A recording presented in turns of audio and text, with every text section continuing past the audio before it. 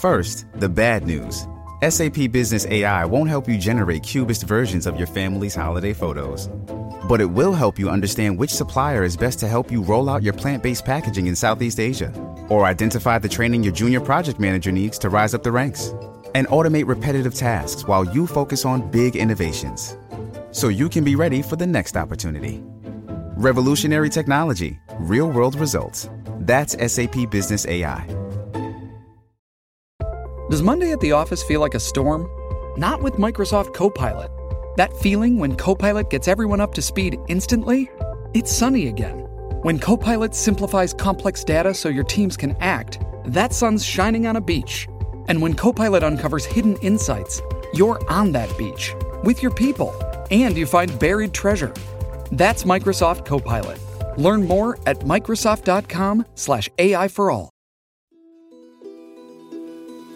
February 21st, 2005, Miami, Florida. A utility worker had been dispatched to a vacant cul-de-sac on the outskirts of the city. Hey, it's Kaylee Cuoco for Priceline. Ready to go to your happy place for a happy price? Well, why didn't you say so? Just download the Priceline app right now and save up to 60% on hotels. So whether it's Cousin Kevin's Kazoo Concert in Kansas City, go Kevin, or Becky's Bachelorette Bash in Bermuda, you never have to miss a trip ever again. So download the Priceline app today. Your savings are waiting. Go to your happy place for a happy price. Go to your happy price, Priceline. This episode is brought to you by Shopify. Do you have a point of sale system you can trust, or is it a real POS? You need Shopify for retail. From accepting payments to managing inventory, Shopify POS has everything you need to sell in person. Go to shopify.com/system, all lowercase, to take your retail business to the next level today. That's shopify.com/system. That morning to undergo routine work. Though that morning, the utility worker spotted something in the weeds a few feet from the street that would spawn an investigation of twists, turns, and mystery. A woman, beaten yet still alive, lay unconscious in the grass, and when she awoke, she had no memory of what had happened to her. Detectives quickly learned that she had been staying at the Airport Regency Hotel, but how had she disappeared from her hotel room unseen by security cameras, and who would hurt her in this way? This was one of those cases that just sort of grabs you by the throat. It's just a complete mystery. She was dumped out and left for dead. Join me as we venture down the trail the private investigator followed that led him to other states, more crimes, and a man that nobody expected. I said, hella high water. I know I'm right. I could feel it. I knew this was the guy. I was gonna catch this guy. People say Ted Bundy didn't show any emotion. I showed emotion.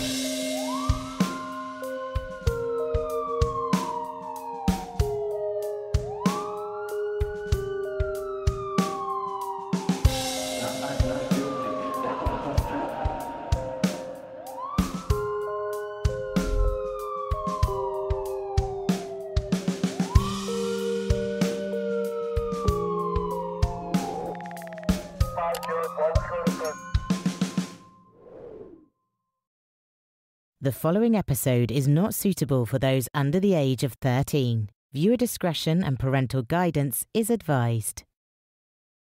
Before we delve into today's case, I'd just like to thank today's sponsor, June's Journey. June's Journey is a hidden object mystery game featuring a riveting story that will guide you through the twists and turns of the adventures of June Parker as she tries to solve the murder of her sister. While you investigate the case, you'll enjoy puzzles and characters that take you back to the glitz and glamour of the 1920s. You'll help June use her wits to escape tricky situations and get to the bottom of this thrilling murder story. The puzzles and clues that you'll find along the way are unique and clever, ensuring that you'll always be on the edge of your seat. I personally have found the game design to be absolutely beautiful within the game, with puzzles and characters being colourful and having this art style that I really, really love. I've worked with June's Journey before, and honestly, when I say that it's one of the best ways to wind down, it genuinely is. At the end of a long day, picking up my phone and playing June's Journey is kind of like meditation for me. It's brands like June's Journey that makes content like this video possible, so please don't hesitate to give them your support. Use the link down in the description and grab June's Journey for free and experience the excitement of June's story for yourself. Again, the link is down below. It's absolutely free and I love it, so make sure you play it. Anyway, back to the case. It must be noted that the book and article on this case, written by Mark Bowden, have been pivotal in my research. I've left links in my sources down below if you wanted to check them out. It also must be noted that we will not be using the real name of the primary victim in this case out of privacy, and so we shall be using the name Lisa when referring to her, and any audio clips will also have distortion on them so her voice isn't recognizable. On the morning of Monday the 21st of February 2005, the emergency services received a phone call from a local power company worker who had been driving past the empty lots of an unbuilt cul-de-sac. The utility worker had noticed a naked woman face down in the weeds and told the police that she appeared to have been dead. The authorities flocked to the scene alongside medical professionals who quickly realized that she was, against the expectations of many, still very much alive. Subsequently, the woman was airlifted by the police to Jackson Memorial Hospital in Miami, and it had been there that she finally regained consciousness. The woman's right eye socket had been shattered, and she had suffered severe trauma to her head. A rape test kit was deployed to establish whether sexual assault had taken place, and unfortunately, it had. Now, due to the severity of her injuries, the woman was unable to speak, though she motioned to the police and nurses to get her a pen and paper, and on that paper, she wrote down her name. Now, as I mentioned previously, we will be using a different name for identity protection and privacy purposes, so on this paper she did write her actual name, but we shall be calling her Lisa. Lisa not only wrote down her name, but also the contact information for her lawyer. Now, this immediately stood out to the detectives as being a little bit strange, leading the detectives and investigators to question what exactly Lisa had been involved in. Gritting through the pain, Lisa tried to vocally communicate with the detectives, though they couldn't really understand anything she had been saying due to her Ukrainian accent and incorrect English. Despite this, the authorities quickly learned that Lisa had been living at the Airport Regency Hotel for several months. The hotel had been located 8 miles from where she was found and was just your standard airport hotel. As it turned out, Lisa had been working for a cruise ship company and had experienced an accident at work in which she had severely cut her finger on the job. And it was as a result of this that she had been put up in the Airport Regency Hotel by her employers in order to recover from the injury. Now, some sources detail that Lisa had actually filed a lawsuit against the cruise ship company for this accident, but other sources don't really mention it, so I just thought that would be interesting to note. Now, the investigators inquired as to why she'd been so quick to provide the contact details of her attorney, to which Lisa explained that she didn't know anybody else and that her attorney had been the only person she knew who could help her. I didn't know nobody. I was alone up here.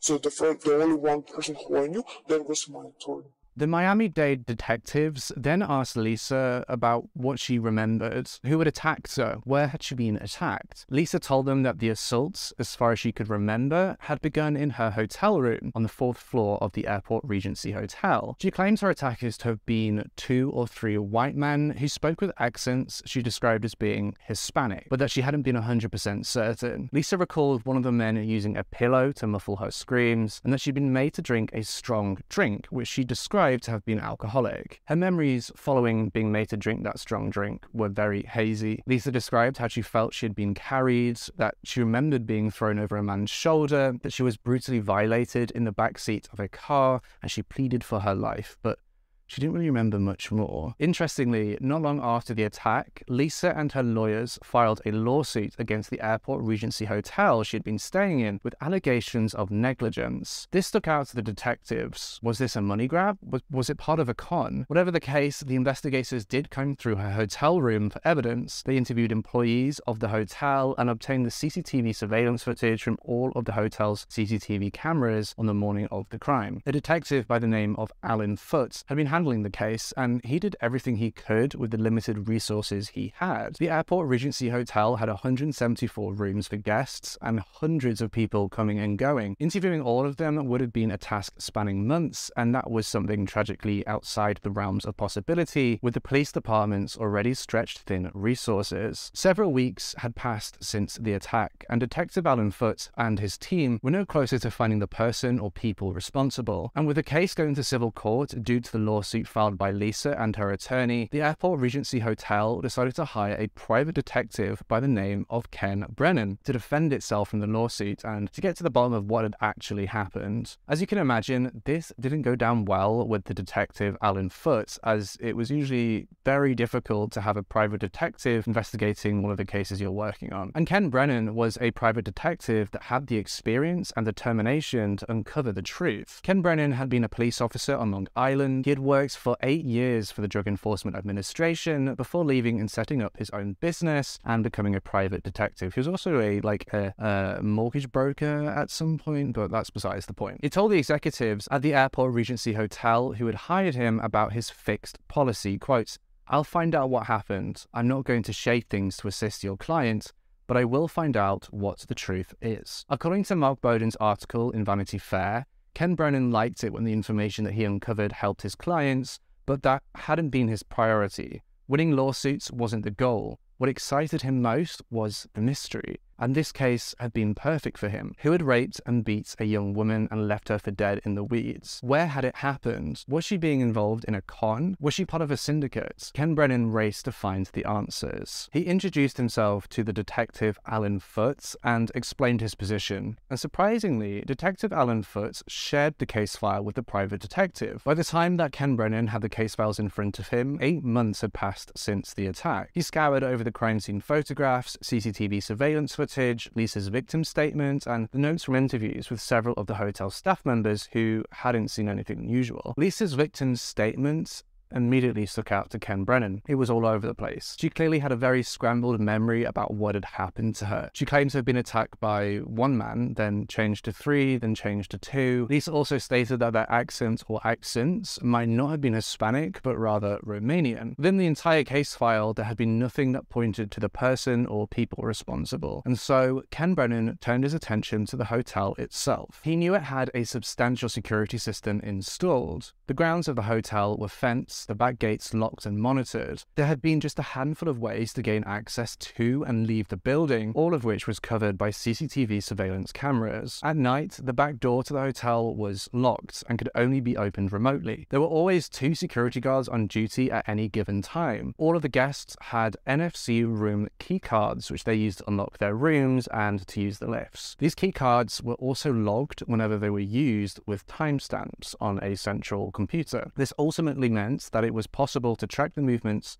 of every guest within the hotel. Ken Brennan decided to start with the facts. Lisa had gone up to her room on the 4th floor of the hotel at 3:41 a.m. This is backed up by her keycard logs, which showed that she had used her keycard to enter her hotel room at around the same time. The next fact Ken Brennan knew was that she was found at dawn in an empty lot 8 miles west of the hotel. So what happened in that 3-hour window? She had to have left the hotel somehow, but this was where he was stumped. None of the CCTV surveillance cameras that covered the hotel showed Lisa leaving at all. It was as if she somehow teleported from her hotel room, and it's not as if Lisa could easily be missed on the footage. On the night of the attack, she'd been wearing a red puffer jacket, and combined with her long blonde hair, she stood out on the CCTV footage. Ken Brennan watched as Lisa left that evening to go out to dinner with a friend, returning at around midnight. I left in the hotel. I went outside with my friend for dinner. I had fun. We stayed there a while, had some drinks. Lisa was next seen leaving the elevator at about 3 o'clock in the morning. Ken Brennan followed her movements from the elevator cameras to the lobby as she left the hotel. Lisa had explained that she had walked over to a nearby gas station to buy a phone top-up credit card kind of thing, as she had wanted to call her mother, who had been back in Ukraine, and in the small hours of the morning in Miami, it had been around the same time that the Ukrainians had been waking up. She was then seen just minutes later returning back into the hotel lobby, crossing the lobby and entering the elevator to go back to her hotel room. This was the last time she was seen before being found a couple of hours later. Ken Brennan noticed a large man also getting onto the elevator right behind her. The two exchanged a handful of words before boarding the elevator. Now, it's important to note that according to the original police reports, Lisa re-entered her hotel room 20 minutes after boarding the elevator this time. This fact led the police to speculate as to what she'd been doing during that time. Some speculated her to have been doing sex work, and Lisa couldn't account for those 20 minutes. Ken Brennan took a closer look at the clock on the elevator's CCTV camera and realized that it actually ran 20 minutes behind the main computer clock, the main computer being where the logs of the keycard swipes were stored. This meant that she had gone straight to her hotel room from the elevator, and following that, she was not seen again by any of the cameras in the hotel, all of which were in working order without malfunction. Though it must be noted that these cameras weren't continuously recording, they were motion activated. And I know what you're thinking, what if you move slowly enough to trick the motion activated cameras into not recording? What if they weren't sensitive? What if they didn't come on? What if the motion sensor failed? And the police thought that too. They decided to test this by trying to sneak slowly past the cameras to avoid setting off the motion detectors. But no matter how slowly they moved or from what angle they came from, the cameras would consistently detect their movement, click on and start recording. One theory that had been explored by the police had been that she somehow left out of her 4th-story hotel room window. They suggested that she might have been dropped out of the window or lowered down from the window using rope or something like that, but the evidence failed to support this theory. Lisa had sustained no injuries consistent with a fall. She showed no signs of being tied with ropes and lowered. The police investigated the bushes outside the hotel to see if there'd been a disturbance or if there was any blood, anything like that, but they found nothing. Ken Brennan quickly ruled out this theory. Lisa couldn't have left the hotel via any other means than by the elevator and out the front door. The truth of what had happened was hiding in plain sight in the CCTV footage. Ken Brennan just had to figure out where it was hiding. He racked his mind. He was thinking, how would I get myself out of a hotel without being detected? And he came to the conclusion that there was only one way that she could have left without detection, and that must have been due to her being in some form of a disguise. Ken Brennan dedicated himself to cross-referencing the CCTV footage, room keycard records, and guest lists to account for every single person seen on the footage. Slowly, the list of potential suspects was narrowed down. He kept an eye on people leaving with bags. He kept an eye on families coming and going. Anyone, regardless of who they were, could be a suspect. This painstaking, mammoth task eventually left Ken Brennan with one final suspect. The man who was seen entering the elevator with Lisa at 3:41 a.m. in the morning. This man was very big, at least 6'4" tall and upwards of 300 pounds. The footage showed the man talking with Lisa as they get on the elevator, and then less than 2 hours later at 5:28 a.m., this same man is seen getting off the elevator into the lobby with a wheeled suitcase. The lobby camera followed him as he walked through the lobby and to the parking lot. Less than an hour later, the man is captured again, returning to the hotel, walking through the lobby to the elevator. Though in this instance, the man doesn't have the suitcase he'd been seen leaving with anymore. So why did this man wheel his luggage out of the hotel in the early hours when he hadn't been checking out, only to return an hour later without it? Using the doorways in the hotel as a reference, Ken Brennan managed to estimate the size of the bag to have been larger than it appeared in the footage. He actually invited a friend of his, who was a young woman that was a similar build and height as Lisa, to try and get in a suitcase that he had bought that was the same dimensions as the one in the footage. And this woman fit inside the bag easily. At one point in the footage, the man appeared to tug at the suitcase as it had become stuck on something. That was when Ken Brennan realized that the bag must have been heavy enough to warrant such a tug, and heavy enough to get stuck. Ken Brennan was convinced. Lisa had been removed from the hotel inside the suitcase the man had wheeled out in the early hours of that morning. There were only a few issues with this though. Lisa had told the authorities that she had been attacked by multiple men, that they had been white, and that they had spoken with accents that sounded to her to have been Hispanic or Romanian. Ken Brennan speculated that the head injuries she had sustained and the language barrier may have accounted for those inconsistencies. But there had been something more. Something deep in Ken Brennan's guts was screaming that he'd been missing something, and then it clicked. This man had been cool, calm, and collected. He calmly entered the elevator. He calmly wheeled the suitcase across the lobby. He seemed completely unfazed. And to Ken Brennan, with all of his experience, this man was good at what he had done. This man had done it before. Ken Brennan took his findings to the hotel who had employed him to carry out this investigation. This is how he described that conversation with the hotel. In fact, one of the owners said, "What the hell kind of an investigator are you?" He goes, "You're telling me it's this big black guy. Everybody else says it's two white Hispanic, where's this coming from?" And they all started laughing. And that's what really pissed me off. And I said, hell or high water, I'm going to find out. I'm going to prove to these people that I'm right. I knew this was the guy. I was going to catch this guy. Ultimately, the hotel gave Ken Brennan permission to keep working on the case, and so he looked again at the hotel records to try to put a name to this suspect. Though the hotel records were a lost cause. There were hundreds of rooms, hundreds of guests, and obviously no physical description of each guest on the check-in form. The man might not even have been a registered hotel guest or visitor. The staff at the hotel didn't photocopy the passports of every guest, and even with the scans that they did, the photos in them had been muddy, and it was impossible to determine characteristics from them, and so he went back to the CCTV footage. Now that he knew who he was looking for, he painstakingly analysed every frame of every camera in the days surrounding the attack. In one piece of footage from the elevator cameras, the man was seen walking with another man who had been wearing a white t-shirt with the word Mercury across the front. Now, this didn't mean much to Ken Brennan. It could be to do with a car company or the planet Mercury or anything, nothing solid that he could work with. He analysed how the two men interacted and quickly determined them to have been friends. Ken Brennan followed the two men as they walked to the hotel's restaurant. On the restaurant's CCTV footage, the man in the Mercury t-shirt was seen from behind for just a few frames, and on the back of his shirt had been another word. Ken Brennan could only make out the letter V at the beginning of the word and an O at the end of it. He took a guess at what the word could be and entered Verado into Google. And that's when a major break in the case hit. As it turned out, Verado had been the name of a new outboard engine that was being manufactured by Mercury Marine, who was a boat engine manufacturer. And at the time of the attack, there had been a big boat show taking place in Miami. It wasn't too difficult to theorize that the man in the t-shirt might have worked at the boat show for Mercury Marine. According to Wikipedia, Mercury Marine is a marine engine division of Brunswick Corporation, headquartered in Fond du Lac, Wisconsin. Ken Brennan decided to call up the head of security for the Brunswick Corporation, and that was a man by the name of Alan Sperling. Ken Brennan explained what had been going on and asked Alan Sperling whether he could help. His first port of call had been that the company could have put up the employees working the boat show at the airport Regency, and Alan Sperling checked his records, and as it turned out, the employees had stayed at a different hotel. Ken Brennan then asked him whether any of the crew members that had set up the booth had stayed at the airport Regency Hotel, and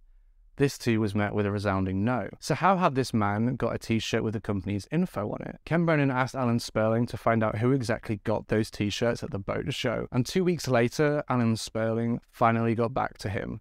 He told him that the t-shirts had been given away at the boat show's food court. Ken Brennan immediately checked who had been in charge of the food for the show, and he learned that it was a company called Centerplate who had been responsible. Centerplate was a food and beverage corporation serving entertainment venues in North America and the UK, according to its Wikipedia page, and it employs some 30,000 people. And so Ken Brennan decided to phone up the head of HR for Centerplate to see if they had put up any of their employees in the airport Regency Hotel who were working the boat show. And as it turned out, they had put some of their employees at the hotel, though the company had hired over 200 people for the boat show from all over the place. Ken Brennan asked whether they could ask their workers if they remember seeing a, quote, big black man with glasses. A week later, Ken Brennan received a call back from the HR at Centerplate, and they told him that some employees did remember seeing the man described. However, nobody knew his name. Someone had recalls that the man had originally been hired to work at Zephyr Field, which is where the minor league baseball team are based, the New Orleans Zephyrs, now known as the New Orleans Babycakes. So Ken Brennan had a potential location of the suspect. The only problem was that Hurricane Katrina had just destroyed and devastated the city just months earlier, so everybody had been evacuated. Ken Brennan brought all that he had found to the detective Alan Foote, but Alan Foote was skeptical, and the police didn't have the resources to investigate a lead based on a hunch. It was all very circumstantial at this point. Fortunately, though, Ken Brennan had a contact at the local police force in the area in New Orleans, someone who had actually helped subdue a prisoner for and somebody who owed him a favor. The captain at the New Orleans police force dispatched a sergeant to Zephyr Field to find out more. Ken Brennan received a phone call from the captain shortly thereafter, and he told Ken that he had a name, Mike Jones. Ken Brennan checked the hotel records and confirmed that a man by the name of Mike Jones had been a guest at the hotel when the attack had taken place. He had checked in 7 days before the attack and had left 1 day afterwards. And on the check-in information, Mike Jones's full name was listed with his Visa card, Michael Lee Jones. Ken ran the Visa card, and it turned out the card had been cancelled and the registered address had been for a property that he hadn't lived in for years. The phone number on the check-in form had been a number for Centerplate, the food hospitality company. It seemed as if Ken was on the brink of breaking the case. He just needed to find out where Michael Lee Jones was. He knew that Michael didn't work for Centerplate anymore, and so he began to list the company's competitors to see if he had gone to work for one of them. Ken started making his way down the list he'd made, calling the HR department of each and crossing them out when they confirmed Michael hadn't worked for them. One name stuck out on the list, a company by the name of Ovations. Ovations had its headquarters in the Tampa area, and so Ken Brennan decided to drop in. He managed to get an audience with the CEO of the company, and so Ken explained to him the whole situation before asking him whether they employed someone matching Michael Lee Jones's description. The CEO he spoke to didn't even check his records. He didn't hesitate. He straight away told Ken that if he wanted that information, then he would need to return with a subpoena. This was suspicious to Ken Brennan. Every other company had checked their records and told him no, so why was the CEO being so difficult? Ken got the fax number for Ovations and straight away called up Detective Alan Foote, who had been the lead detective on the case back in Miami-Dade. And it wasn't long before the CEO of Ovations was receiving a fax from the police in Miami-Dade containing a very, very long subpoena.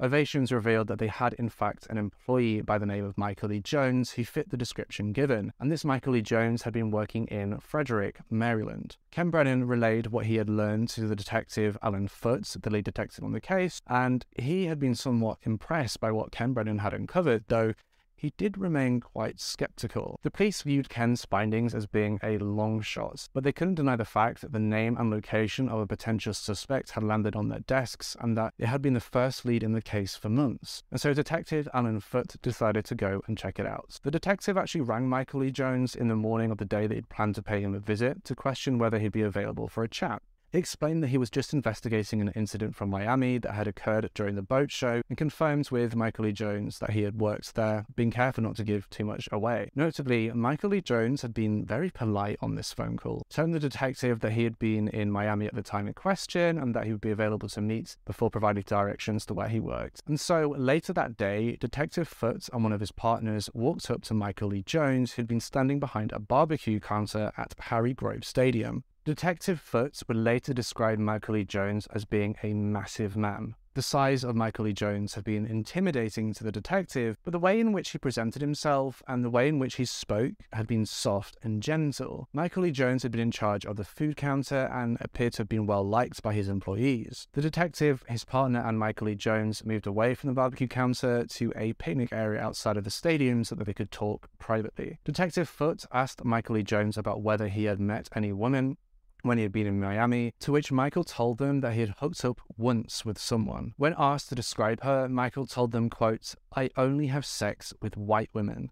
The investigators continued their line of questioning, asking Michael whether he had engaged in sexual intercourse with anyone at the airport Regency Hotel, to which Michael told them no. He explained that the women he had sex with had been working at the boat show and that they had hooked up elsewhere. Michael went on to state that the woman had been German. Now, interestingly, Michael came across the detectives like he had nothing to hide. He was very, very confident. And Detective Foote was quickly feeling that his trip to talk to Michael had actually just been a massive waste of time, so he decided to cut to the chase. Detective Foote informed Michael that they were investigating the rape of a woman that occurred the week of the boat show, and he asked Michael whether he had been involved. Now, Michael was shocked by this accusation and he quickly denied it. Detective Foote then asked him whether he'd be willing to give a DNA specimen, to which Michael agreed to do so, which in the eyes of Detective Foote, why would someone that is guilty willingly give over this DNA sample? And so the police sent off Michael's DNA sample for testing, and it would be months before they got any results. And when they did, Ken Brennan received a call from Detective Foote.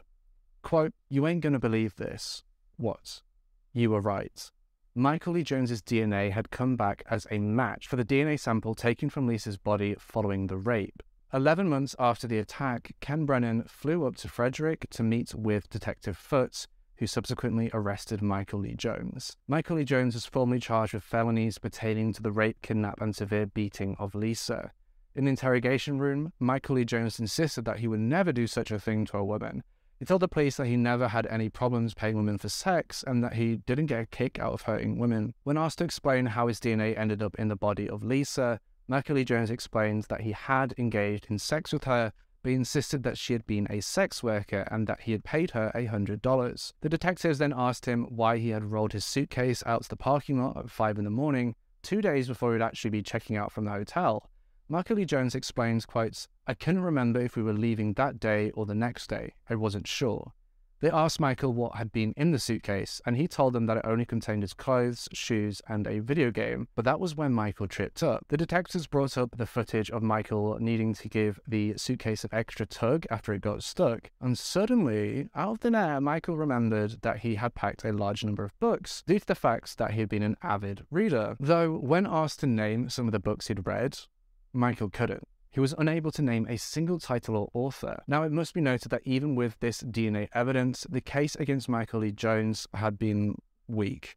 There was justification for why he hadn't told the detectives before that he had slept with Lisa. He had a previous arrest for soliciting a sex worker, and if he had engaged in consensual sexual intercourse with Lisa, that would explain the DNA found. Lisa denied being a sex worker, but Michael said that she was a sex worker. It was ultimately Michael's word against Lisa's, and sadly, Lisa was not a reliable witness. Her memory of what had happened constantly changed, and even though she had picked Michael Lee Jones out of a photo lineup, she had seen his face before, and it wasn't substantial enough for prosecution. Michael Lee Jones was essentially arguing that he had had sex with Lisa and she had been unhappy with the pay or something to that effect and had decided to accuse him of rape, and had set up the entire thing. And as there was no one else involved and there was no other evidence, the whole case wasn't substantial enough for prosecution. Though, the prosecutors did end up striking a deal with Michael Lee Jones, in which Michael pleaded guilty to sexual battery with a weapon and aggravated battery in return for having the more severe charges dropped, like kidnap. And as a result, Michael Lee Jones was sentenced to a whole 2 years in imprisonment. Yeah. You know you need protein to fuel results, but it's not easy when you're drinking the same bland, chalky shake every day. Stop punishing yourself and get to GNC for the best protein in the game, including all the hottest brands and crave-worthy flavors that'll keep you coming back for more. We're talking protein that legit tastes like cookies, your favorite cereals, indulgent desserts, and more. So bust out of your protein rut and actually look forward to those shakes with unbeatable protein at unbeatable prices. Fuel your fitness with protein at GNC. Yeah. 2 years. But that's not where this case ends. No, not at all. You see, Ken Brennan had been convinced that Michael Lee Jones had done this before, and he speculated that once the police entered Michael Lee Jones's DNA into the CODIS database, they'd find something more damning. Michael Lee Jones's DNA was entered into the CODIS database in late 2006, and several months later, which is basically how long it takes for the FBI to verify their matches and stuff, they had results. 3 hits for DNA matches returned. A blonde-haired, blue-eyed woman, known as Victim 1, had been picked up in the early morning of the 1st of December 2005 by a stranger that matched Michael Lee Jones's description in Colorado Springs, and he had offered the woman a ride. Michael had then talked his way into her apartment before raping her. The detective on that case had no leads, and it had tragically sat unsolved for 2 years before the DNA collected from the victim had matched with Michael Lee Jones. The 2 other matches, the 2 other victims, had been both in New Orleans. In the early hours of the 5th of May 2003, a blonde woman, after a night's partying, went in search of a taxi to get back to her hotel, and she was known as Victim 2. It had been then that a man matching Michael Lee Jones's description had pulled over his car and offered her a ride. Now, Victim 2 would later testify that Michael had driven her to a disused parking lot and raped her, using his size and strength against her. Victim 2 had actually bitten into his palm so hard that she still had his skin cells in her teeth after the attack. She had reported what had happened to the New Orleans police, who took DNA samples from her. Victim 2's case, as with Victim 1 though, went cold until the CODIS matched with Michael Lee Jones's DNA. Victim 3's case was all too similar to the other 2, though interestingly, she had been unable to pick Michael's face out of a photo lineup. However, it had been multiple years since such a traumatic event had occurred to Victim 3 that it isn't surprising that her memory failed her, in my opinion, but the police really and the defense really seemed to make a big deal out of the fact that she'd been unable to positively ID Michael in the photo lineup, despite the literal DNA evidence. When the detectives checked where Michael Lee Jones had been on the dates of the 3 victims' cases, it turned out he had been in Colorado Springs and New Orleans when they had happened. And so in 2008, as Michael's 2-year sentence was coming to an end for the rape, kidnap, and attack on Lisa, again, he only got 2 years for that, Michael Lee Jones was flown to Colorado Springs to stand trial in the case of Victim 1. Now, tragically, Victim 1 had passed away while she had been awaiting justice for reasons unrelated to this case, natural causes. And this meant that the prosecution had to put forward a case based on 2 of the other rapes. They called forward Lisa and one of the New Orleans victims as witnesses, who both pointed Michael Lee Jones out as their attacker. The prosecution argued that their cases showed, quote, a common plan, scheme, or design that had been as much Michael Lee Jones's signature as any DNA evidence. As it turned out, the victim from New Orleans had been a very effective witness. She demonstrated her clear memory and provided statements filled with the same outrage that she had felt 6 years prior when it had happened. Lisa, on the other hand, had a terrible time on the stand. Michael Lee Jones's lawyers had made fun of the multiple versions of her stories, and it seemed her lack of English skills only made things worse. Michael Lee Jones pleaded not guilty to all the charges brought against him.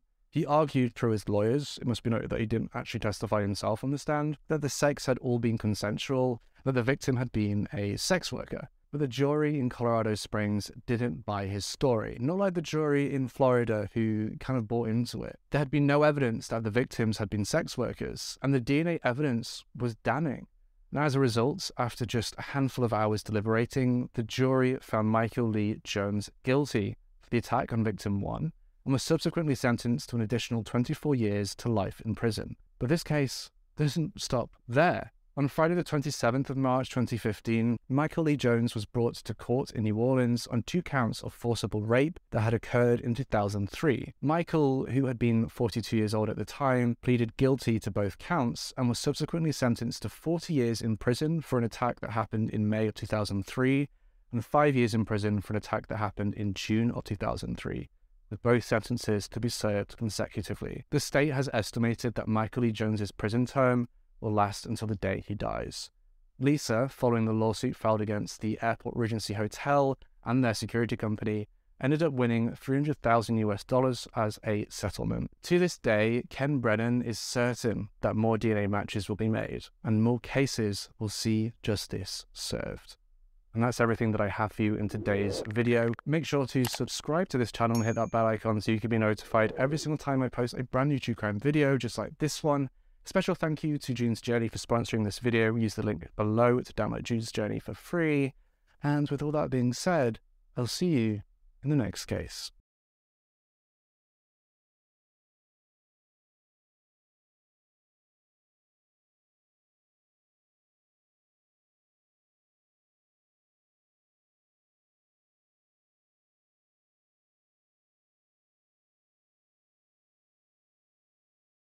Waiting on a tax return? Hopefully it ends up in your hands. Fraudulent tax returns due to identity theft increased by 30% in 2023. If you're in a bind this tax season, LifeLock can help. Our U.S.-based restoration specialists are experts dedicated to helping solve your identity theft issues. And all LifeLock plans are backed by the $1 Million Protection Package. So we'll reimburse you up to the limits of your plan if you lose money due to identity theft. Help protect your information this tax season with LifeLock. Save up to 25% your first year at LifeLock.com/aware.